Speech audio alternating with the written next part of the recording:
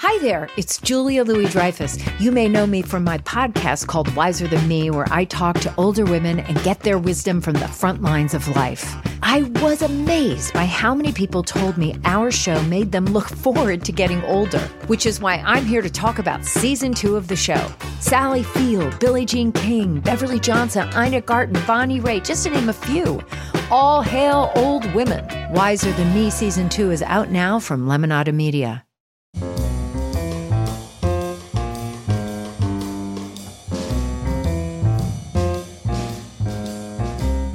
This is Merriam-Webster's Word of the Day for Wednesday, February 28th.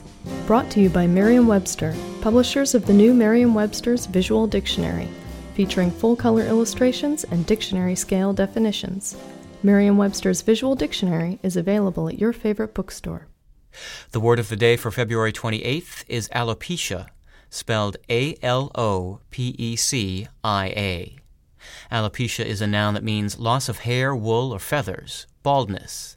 Here's the word used in a sentence. My cousin Amelia recently donated 10 inches of her hair to an organization that makes wigs for children who suffer from alopecia. Doctors use alopecia to refer to various forms of hair loss, including alopecia areata, a sudden loss of hair in patches.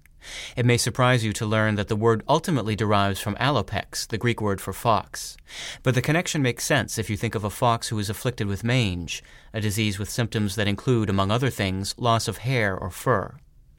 Medieval English speakers borrowed the word from Latin, which comes from alopecia, a Greek term that can be translated as mange on foxes.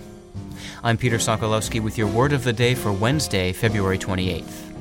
For more information, visit Merriam-Webster online at www.merriam-webster.com.